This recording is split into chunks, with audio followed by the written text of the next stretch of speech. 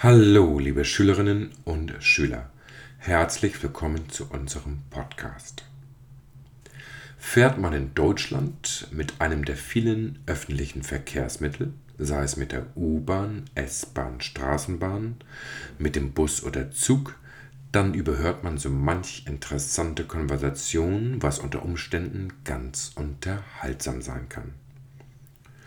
Kürzlich hörte ich folgendes Gespräch in einem Regionalexpress. Was geht, Digga? Alter, ich hab mich gestern total abgeschädelt. Voll fett, Digga. Wenn Sie jetzt nur Bahnhof verstanden haben, dann gehen Sie entweder auf Ihre 30 zu oder sind noch älter oder, wenn du jünger bist, beherrschst du deutsche Jugendsprache nicht. Die Interpretation des oben gehörten Dialogs lautet in etwa wie folgt. Was gibt es Neues? Mann, ich habe mich gestern aber betrunken. Oh, das ist ja unglaublich.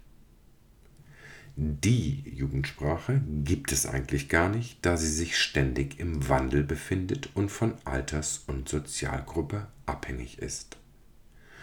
Jugendsprache unter 15-Jährigen in Berlin-Grunewald zum Beispiel hört sich anders an als die ihrer Zeitgenossen aus Berlin-Kreuzberg. Warum nun wird Jugendsprache überhaupt benutzt? Mithilfe dieser können sich junge Leute von der Erwachsenenwelt abgrenzen. Sie dient ihrer Identitätsfindung, hat emotional expressive, aber auch konspirative Funktion und beschreibt außerdem Realien, die im Rahmen der jugendlichen Lebenswelt existieren.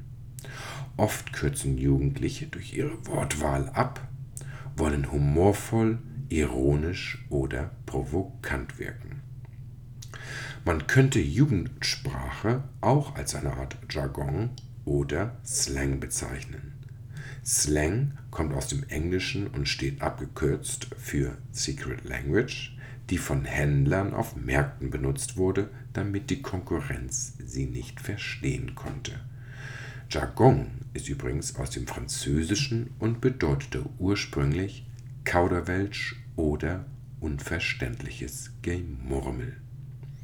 So, das soll's für heute gewesen sein. Ich hoffe, das war Fly oder Lit, jedoch nicht Wack. Dann haut mal rein.